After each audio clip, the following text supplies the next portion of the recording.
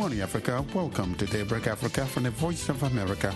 I am James Butt in Washington. Today is Wednesday, November 2nd, and here are some of the stories we are covering. Rwanda's president says his government is committed to peace and stability in eastern DRC. Rwanda remains committed to peace and stability efforts within agreed frameworks at both the regional and continental levels. An Ethiopian analyst says TPLF disarmament is the only way to achieve a cessation of hostilities. Kenya's museums and partners are conserving and promoting indigenous seeds for farming. We'll have a preview of next week's UN Climate Conference in Egypt. Today, Wednesday, is the International Day to End Impunity for Crimes Against Journalists. Media freedom and the safety of journalists are in dangerous decline around the world, with negative consequences on human rights, democracy, public participation, and trust in the integrity of information. And a Zimbabwe man turns plastic waste into useful items. Those stories and more are coming up on Daybreak Africa.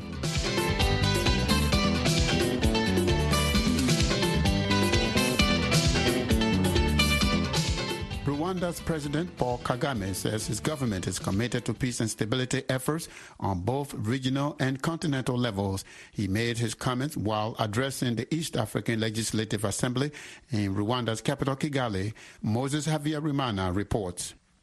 In a special sitting of the East African Legislative Assembly in Rwanda's capital, President Paul Kagame was invited to address the regional parliament, where he expressed his country's policy for the region.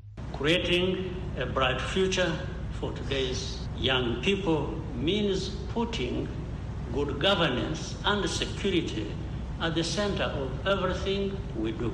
Rwanda remains committed to peace and stability efforts within agreed frameworks at both the regional and continental levels. President Paul Kagame's comments come as the Democratic Republic of Congo, which recently joined the East African Community, has seen its relations with Rwanda deteriorate significantly. Earlier this week, Kinshasa expelled Kigali's ambassador to DRC, Vincent Karega. He denied accusations that Rwanda supports the M23 rebels. George Odong, a lawmaker from Uganda at the East African Legislative Assembly, reacts to President Paul Kagame's comments.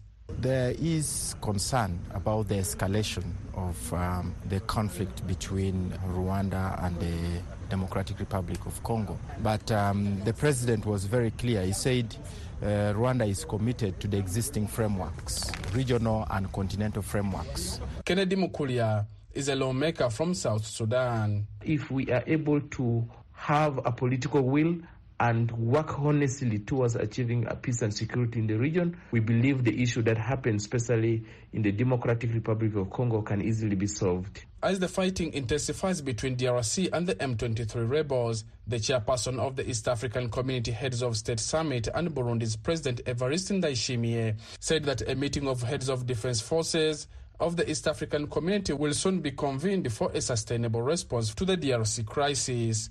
Paul Musamali is a lawmaker from Uganda.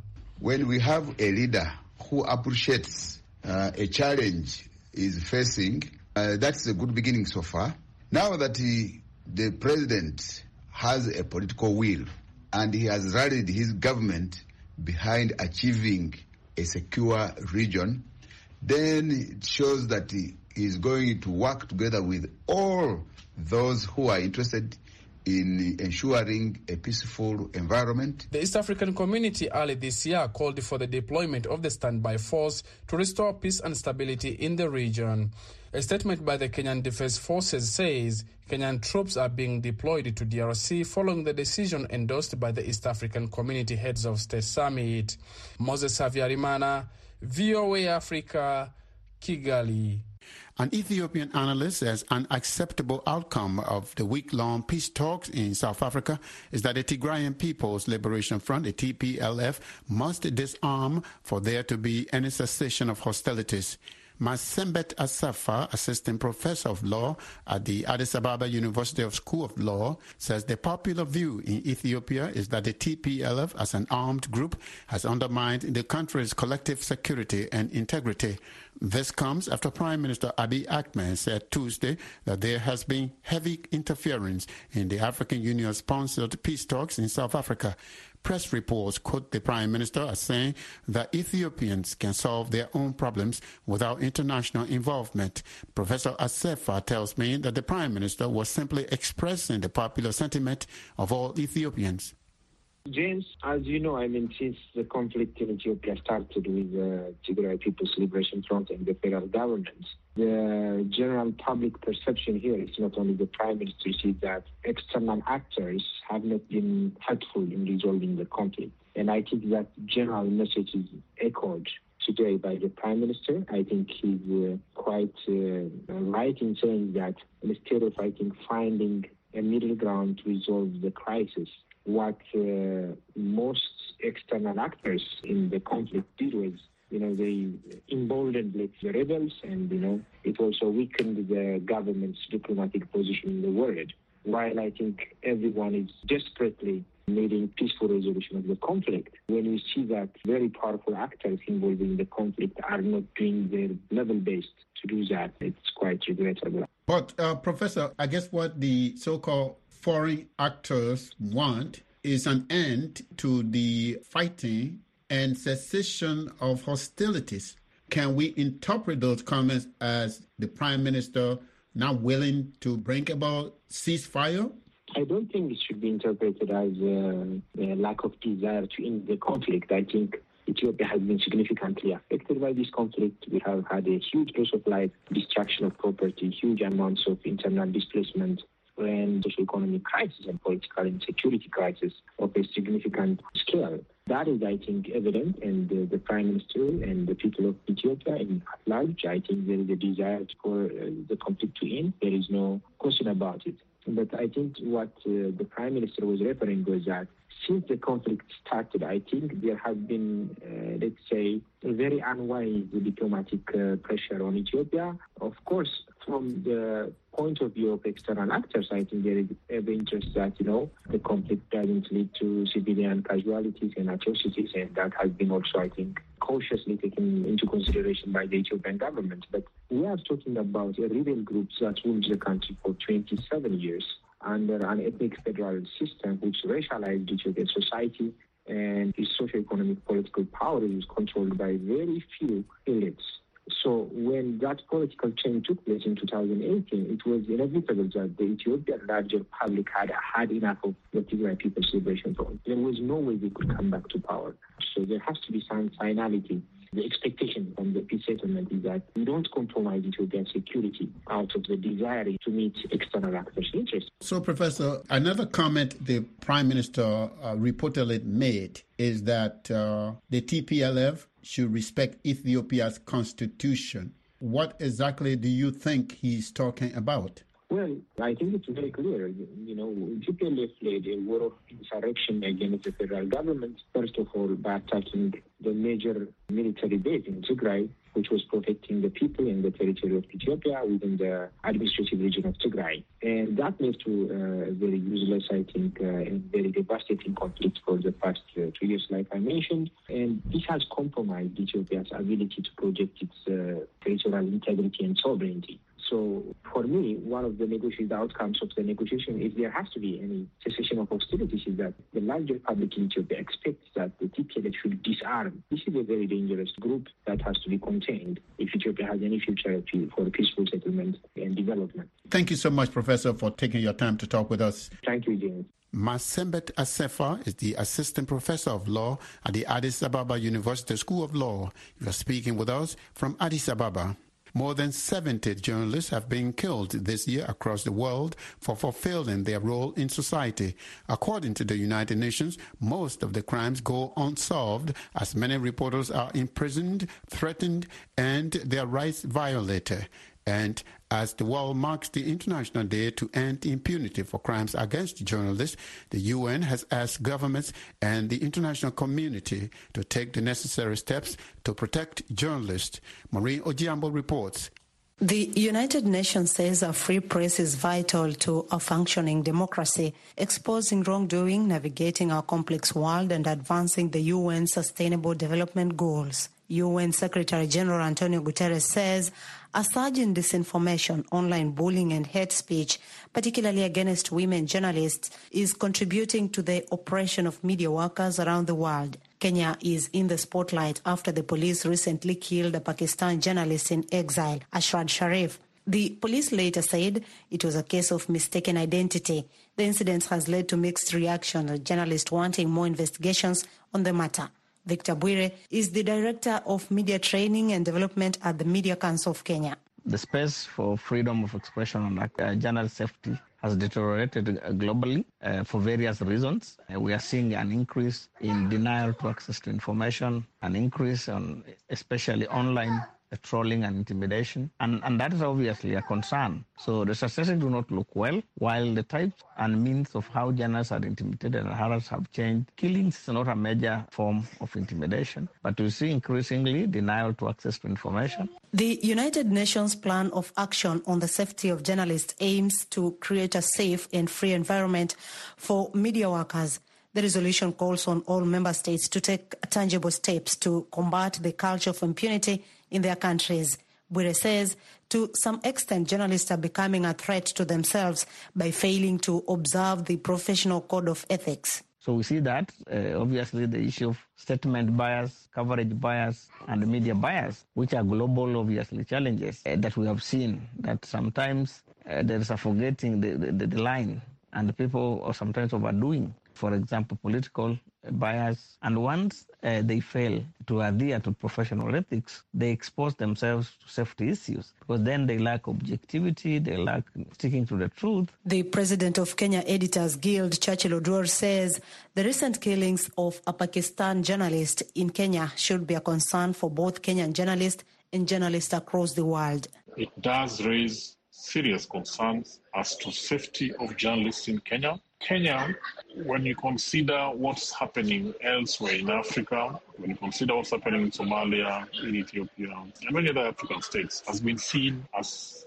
relatively safe for the practice of journalism. But we also know that Kenyan politics, every time and again, presented risks for the Kenyan journalists. Irene Khan is the UN Special Rapporteur on the promotion and protection of the right to freedom of opinion and expression. She says that free and independent media are the key pillar of democracy globally. But the gap between the risks and threats faced by journalists today and what is being done, between the challenges and the actions, there remains an alarmingly wide gap. Media freedom and the safety of journalists are in dangerous decline around the world, with negative consequences on human rights, democracy, public participation, and trust in the integrity of information. UNESCO says silencing a journalist should not only be a concern of one individual or journalists' unions, but it is also an issue that affects society, its present and future. Reporting for VOA's Daybreak Africa, I am Moreno Giambo in Sacramento, California.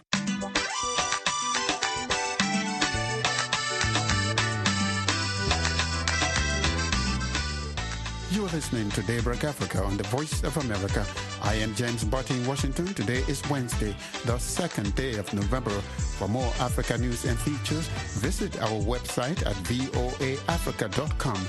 Connect with us on all social media platforms. We are on Facebook, Twitter, and Instagram.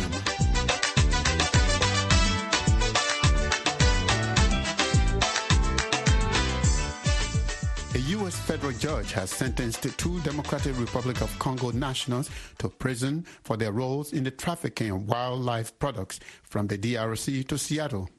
A press release from the U.S. Department of Justice says Herdade Lukua, 34, was sentenced to 20 months in prison, while Jospin Mujangi, 32, was sentenced to 14 months. Both men had pleaded guilty to conspiracy and Lassie Act charges on July 13. The court determined that Lukua was the organizer of the trafficking operation involving more than 5 other conspirators, whose goal was to ship a cargo container full of elephant ivory, white rhinoceros horn, and pangolin scales to Seattle. Mujangi helped package the wildlife products and handled the financial details to process the repayment through a Chinese bank and then back to the DRC. The UN Climate Conference will be held in Egypt on November 6, at a time when the Horn of Africa is seeing record droughts and major emitters are failing to tackle the global challenge. Juma Majanga interviews the UN Environment Program Executive Director Inger Andersen as she prepares to host world leaders in Egypt. According to a recent report by the UN Environment Program, the international community is still falling far short of the 2015 Paris Agreement goals, with no credible pathway to keep the rise in global temperatures below the key threshold of 1.5 degrees Celsius. Carbon-cutting plans by governments are still inadequate, and environmental leaders are asking developed countries to do more. In an exclusive interview with VOA, UN Environment Executive Director Inger Andersen said climate change is accelerating and efforts to tackle it must also be accelerated. 75% of all greenhouse gas emissions are from those 20 G20, the biggest 20 economies. They need to do more. And that is the conversation that we need to have at the COP in Sharm el-Sheikh, Africa's COP as we call it. They need to lean in, both with money, but also with their own emissions reductions. Africa contributes the least in global emissions, but experts say the continent is the most vulnerable to impacts of climate change. Thandile Chinyavanu is a climate and energy campaigner at Greenpeace Africa in South Africa. We've seen over the continent this past year some devastating impacts in the Horn of Africa, where the fourth failed rainy season is driving famine in the country, and similarly in the semi-arid regions of Kenya. We're seeing people in Mauritania and Nigeria affected by floods, where those floods have displaced something like 1.3 million people. And we've seen that in South Africa as well. The 27th session of the Conference of Parties to the UN Framework Convention on Climate Change in Egypt provides an opportunity for the international community to continue negotiations for global goals that will tackle climate change. Muhtari Amiku Kano is the Africa Director for Policy and Government Relations at the Nature Conservancy in Nairobi. As the world gathers in Egypt, the expectation is that it will address the climate crisis, including investing in technological transfer, in capacity building, and in deploying adequate financial resources. Because without these three components, it will just be hot air and talk.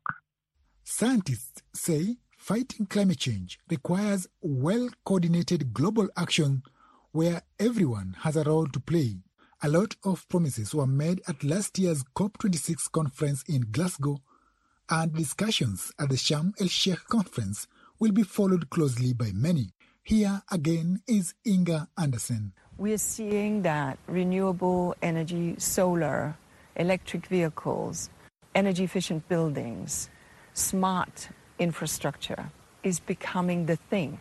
Let's accelerate that, right? Let's just move it right ahead. That's so obvious. Climate change leaders and activists are calling for more ambitious commitments from major emitters with clear roadmap for action. Juma Majanga, VOA Africa News Center, Nairobi, Kenya. Kenya's museums and partners are conserving and promoting indigenous seeds after the government lifted a ban on genetically modified organisms, or GMOs, for farming. The museum says the native seeds are at risk because of the GMO seeds, which the government and some farmers say will help them to produce more crops faster as the region suffers a historic drought.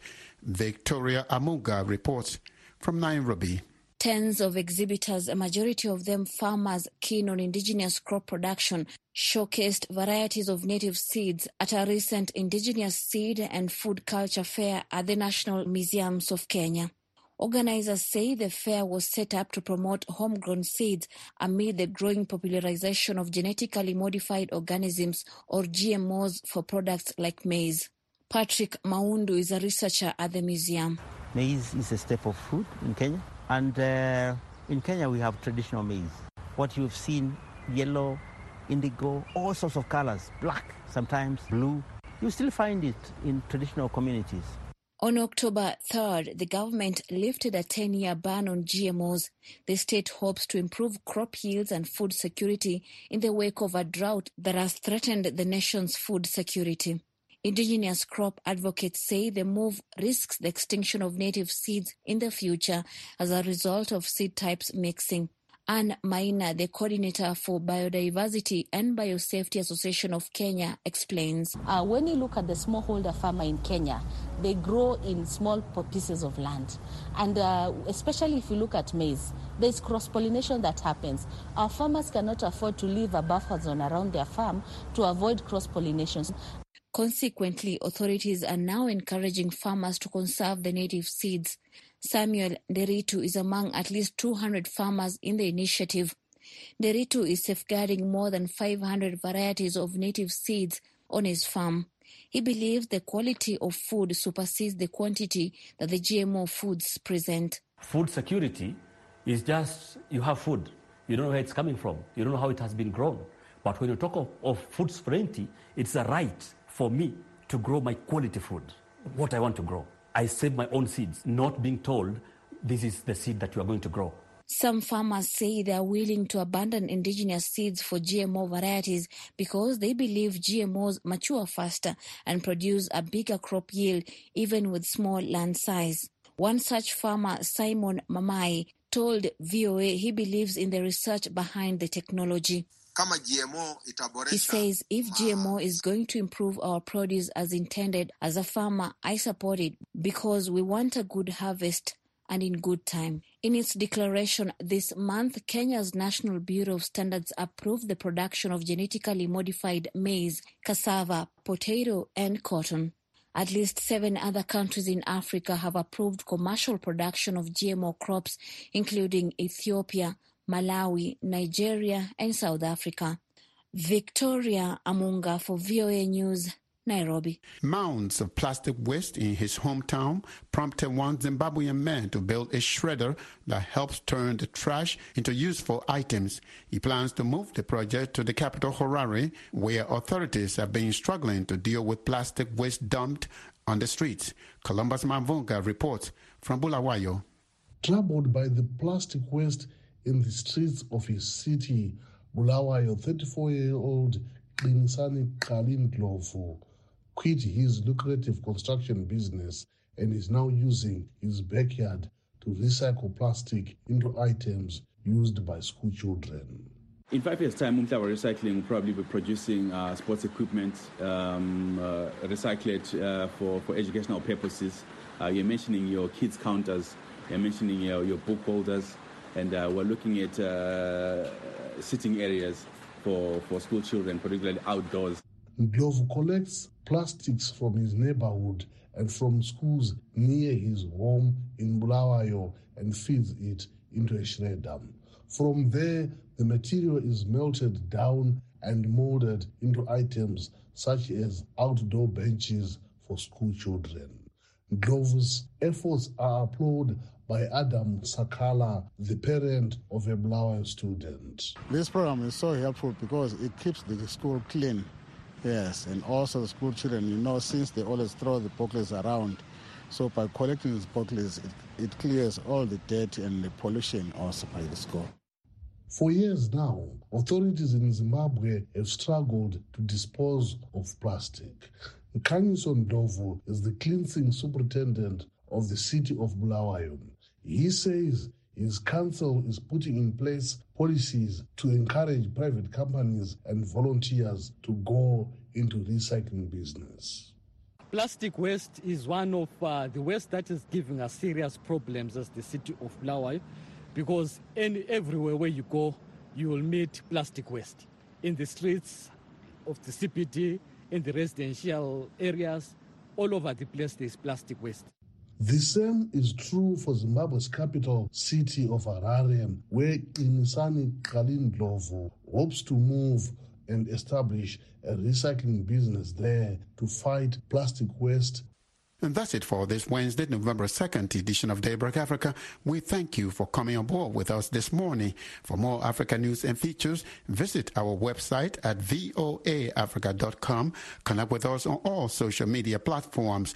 I am James Barton in Washington, wishing you will have a wonderful day.